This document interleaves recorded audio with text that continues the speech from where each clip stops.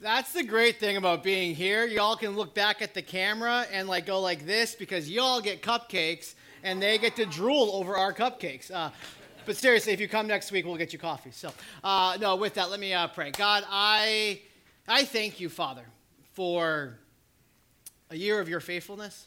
Father, I thank you, Lord, for a body of people that together and collectively can say happy birthday. That this is a body of Christ. And Father, this is your church. And so, Father, the celebration today is a group of people looking to you and saying thank you for another year of faithfulness. Father, and I thank you, Lord, that the chief of sinners gets to stand on a stage and declare your goodness to those that are undeserving. As myself is one undeserving of your grace, but that's what makes it grace. And so, Father, we thank you. We love you. In your name, amen. Last year on our birthday, we had 470 people here. The week after, we had 475 people. And then a pandemic hit. And so this past week, we were just at 100 people. It's been a crazy year, right? And a year that has us as a church, a year that has us as people asking God, what's going on? And I have a pastor friend up in State College, PA, Dan Nold, through Converge, more of acquaintance, but know him enough. And I saw this on his Facebook, and I thought it brought great perspective to what needs perspective. He wrote this: I think Jesus might be less concerned about how we gather and more concerned about how we scatter. If we think we need a building to celebrate the resurrection, maybe our buildings have become our tombs. Listen, the tomb is empty. So are our churches. Jesus has left the tomb. He's taking resurrection power to every corner of every neighborhood, and we should join him. I thought that was excellent perspective. So yeah, we celebrate the metric of people coming through our doors. That is a worthwhile metric. We look at that. We celebrate that. But I think what we've learned over this last year is that may not be the end-all, be-all of metrics. Well, some of the metrics I celebrate from this past year is about 25 baptisms. People going public with their faith and letting the world know about it. I celebrate $22,000 during a pandemic year being given to local and global missions that are proclaiming the name of Jesus around the world and locally. I celebrate 70,000 diapers flooding our community. I celebrate the meals to homeless people. I celebrate the meals to hospital workers. I celebrate that elderly lady on Relentless Love Week that woke up, had lost her husband, and said, God, I don't know how I'm going to take care of my yard. And this crazy church knocked on the door that afternoon and said, can we rake your leaves? That week, that day, we were a miracle to her. I celebrate those metrics because I understand what many of you understand, that when we have placed our faith in Jesus Christ, we understand grace. We understand how undeserving we are of God Almighty. But God will look down and says, you are worth my son. You don't deserve my son, but I'm going to give you my son. So I am the most undeserving of Jesus that has received Jesus, and now I want to remind us, this people of faith, that we are to be on mission to the undeserving so they meet the Jesus that we have met. This is what Jesus says in Luke chapter 15. He says, now the tax collectors and the sinners, titles for the lowest of society from a religious standpoint, were drawing near to hear him. And the Pharisees, now when you think of religion, when you think of that religious person, when you think of that puffed up, that stuffy type religious person, that would be the Pharisees and the scribes, when they grumbled, saying, this man receives sinners and eats with them. Grumbling and complaining. Why on earth is that a bad thing? Why on earth would these people that are in the temples serving God, why would they see this as a bad thing? They would see people coming to Jesus in such manner, and they would grumble and complain about it. He's spending time with sinners. That's so gross.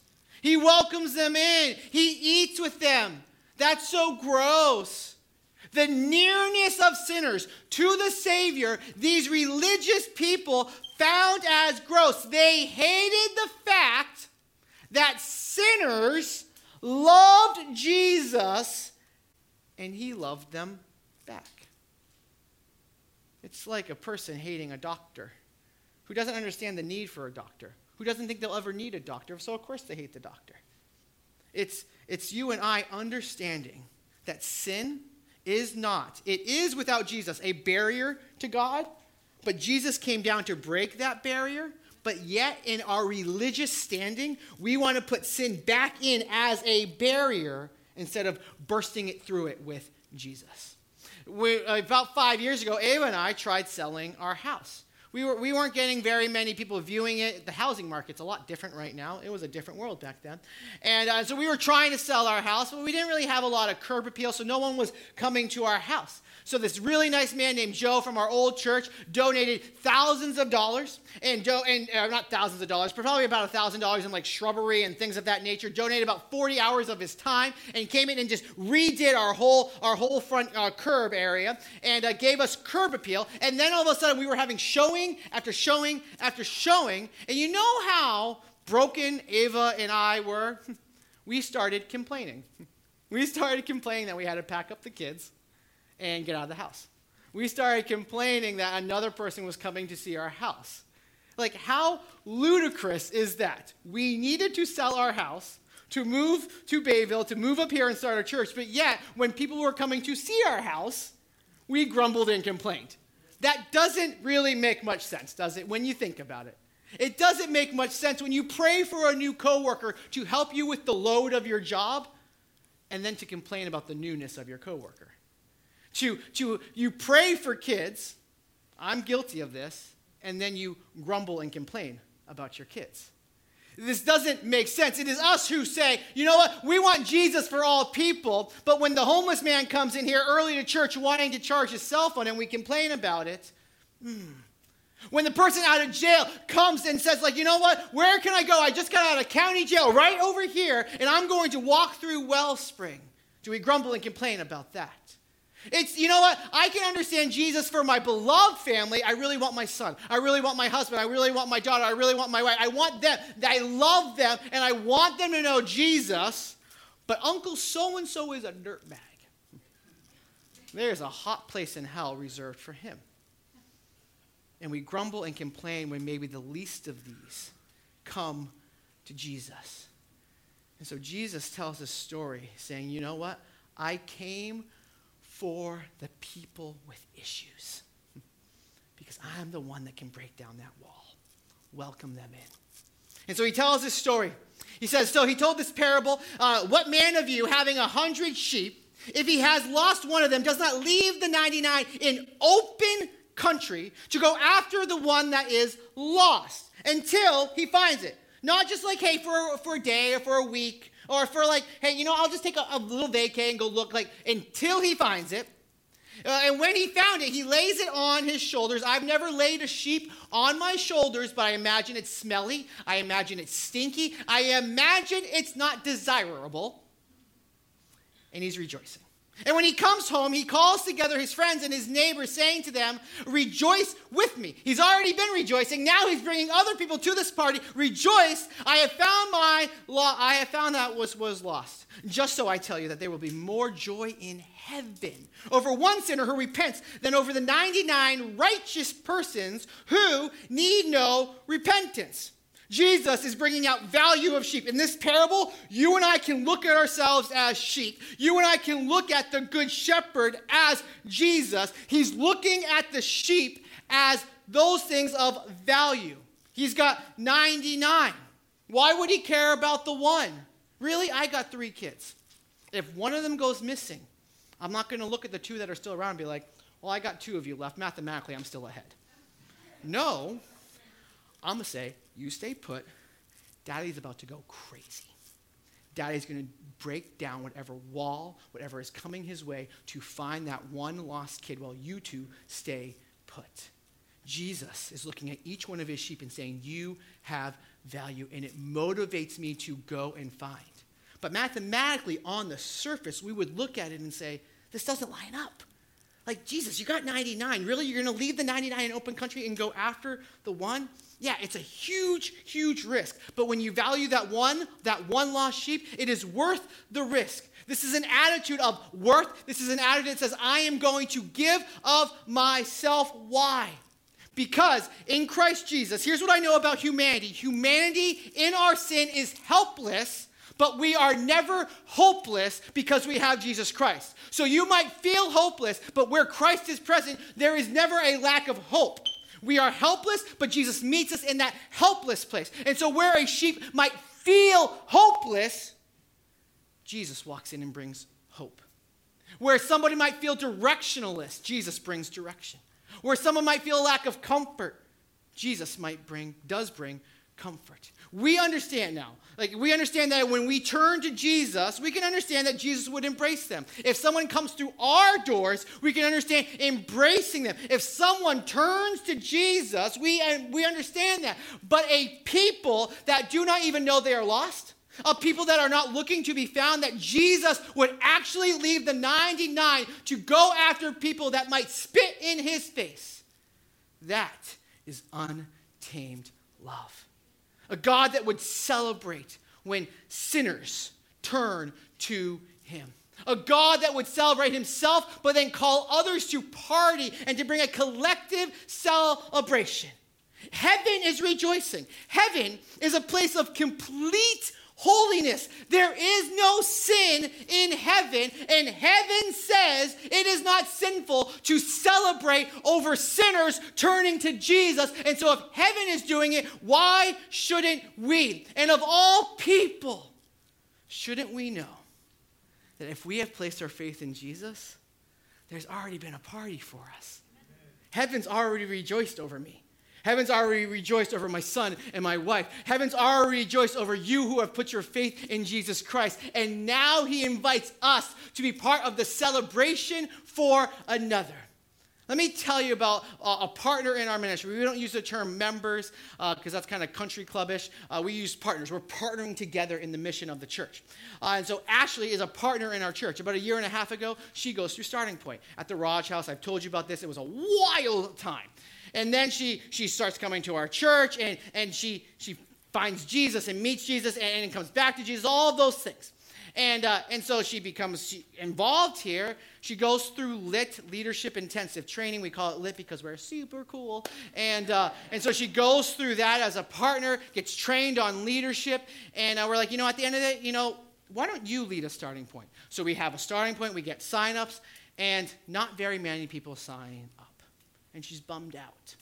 And so we encourage her, you know what? What you want to do for many, do for one.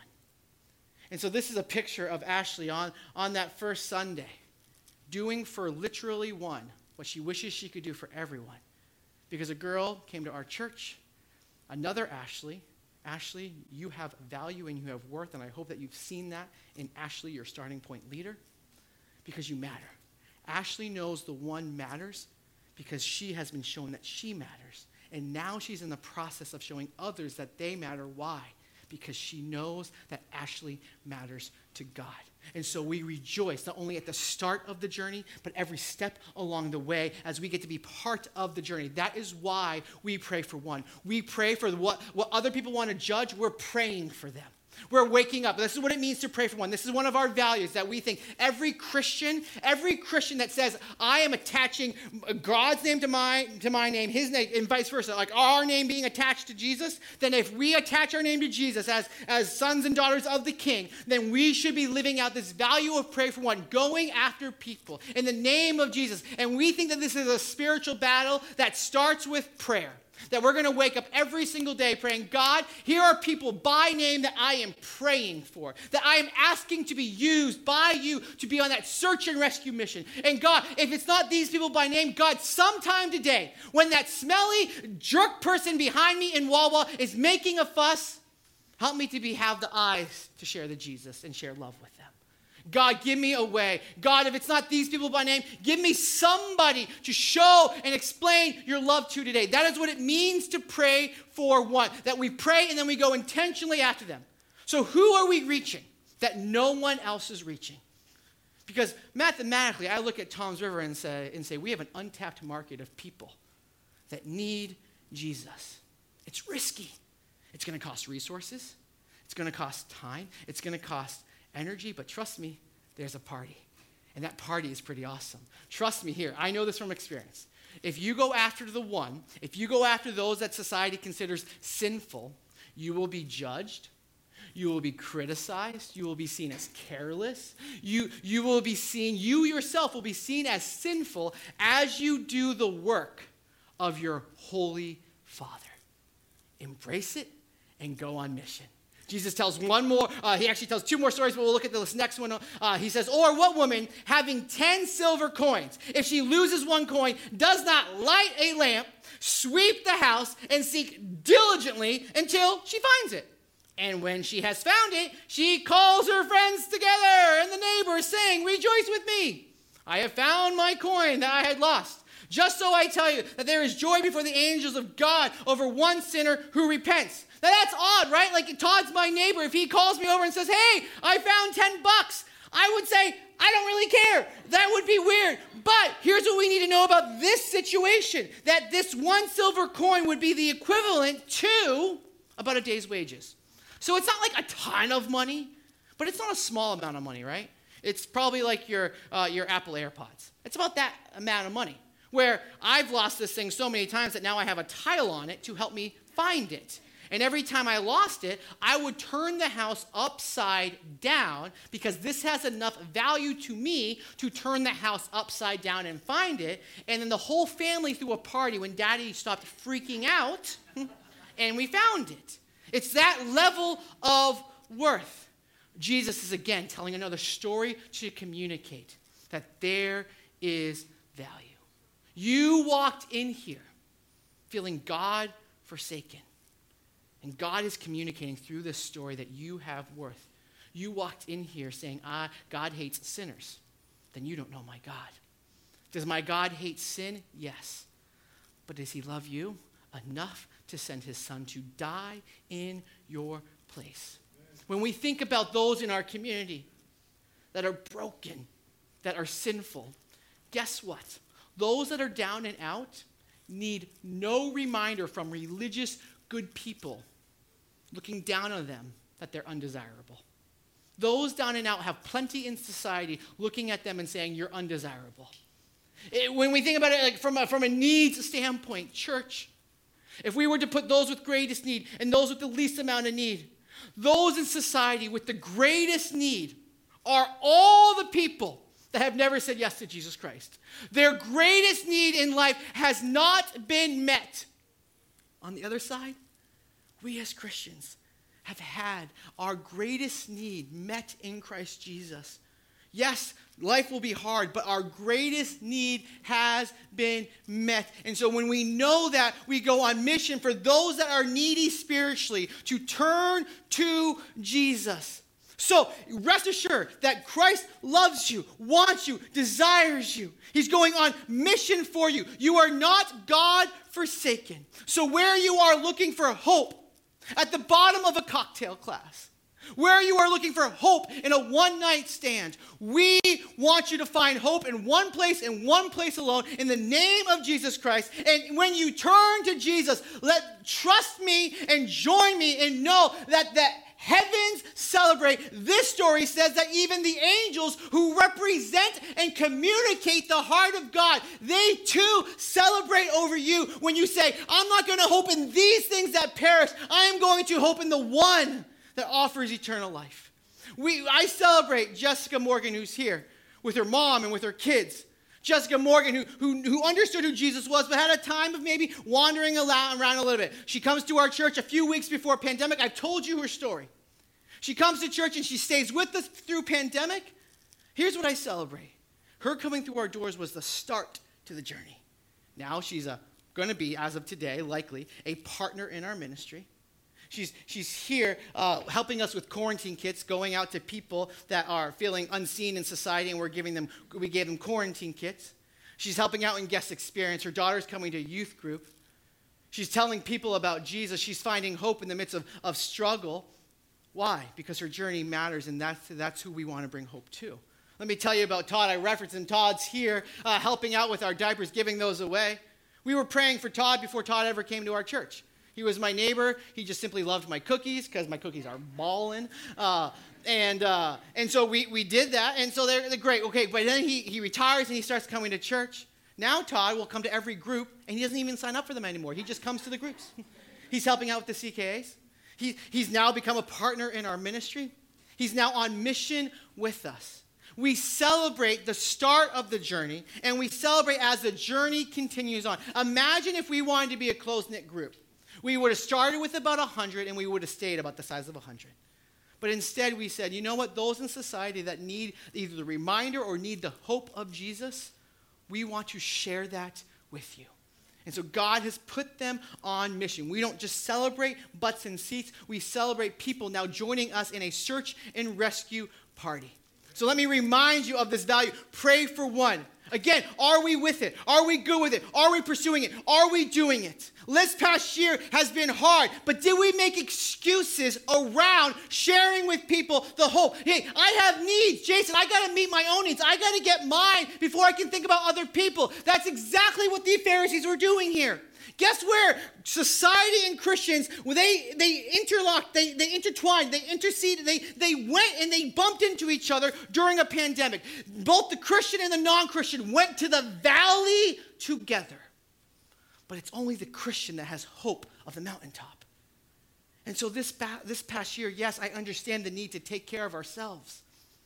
But it was also the greatest opportunity to share with the lost world the hope that we have in the valley. And so I'm encouraging us, no more excuses. Where we feel struggle right now, our unbelieving friends feel struggle too. But we have hope of a better tomorrow. And it's time for us to share it and to celebrate it. What do you celebrate? What brings you a sense of party? Is it simply when your needs are met? Or can we celebrate when somebody's deepest spiritual need is met? Don't overlook it. Jesus is talking to religious people that were mad at the shepherd for leaving.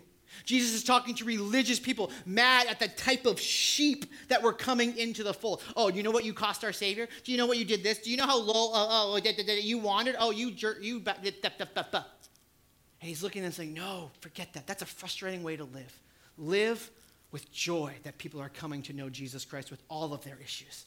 And so my big thought for us in this online experience or here in this room is to pray for one, to have that value, but pray for one with an attitude of celebration, not frustration. Life's too short to be frustrated by those types of things. We should celebrate when people come to Jesus. Our mission statement is this, that we exist to ignite a craving for Jesus Christ by what? Relentlessly loving our community. I think throughout the history of our 4-year-old church that we have done well with that. Twice we've raised about 70,000 diapers or 60,000 diapers that first time to give out into the community. We've done twice now gas days to love the community, raise up a ton of money for the community, to love the masses. We'll clean toilets for the individual person in the workplace. We'll do individual things, but we've raised a good bit of money to love the masses. That's great. We're in relentless pursuit of the community. We're going after one. We want them all to know God's love. We don't want to ask questions. We just want to say God loves you, and so do we. But here's my thought. Last week I shared with you guys that there are 600 foster kids in Ocean County. That ranks us 3rd in the state. But we are 1st in counties without a metropolitan area. Essex and Camden are the first 2 counties. 600 foster kids in our county. 100%, catch this statistic, 100% related to drug abuse, to substance abuse. Some sort of substance abuse that leads to kids, 600 in the foster care system. CASA is doing a great job. They're reaching out to do this. It costs about $2,000 per advocate to come alongside these kids that feel unseen in society, that feel like no one is watching them. No one cares for them. So now they have 130 advocates to come alongside the 600 foster kids. That leaves a gap of 470 kids that has no one advocating for them. And so when we thought about this Untamed series and what can we do on our birthday, Graham brought up this organization and said, this is an organization meeting kids that feel unseen. We can reach in and help them to feel seen. And so my challenge is this for you and for I. Where we've raised money to help the masses, where we've raised money to do a whole bunch of gas, where we've raised diapers to do a whole lot for everybody, I am asking us on our birthday for a 2-week fund called the CASA Fund, where we're going to raise $8,000 to help 4 students, 4 foster kids. And I'm going to invite you to consider going to their website. We'll be blasting this on email and Facebook and social media, all of those things. We'll be blasting this. I'm going to invite you to go to their website and be one of 4 people to sign up as a volunteer.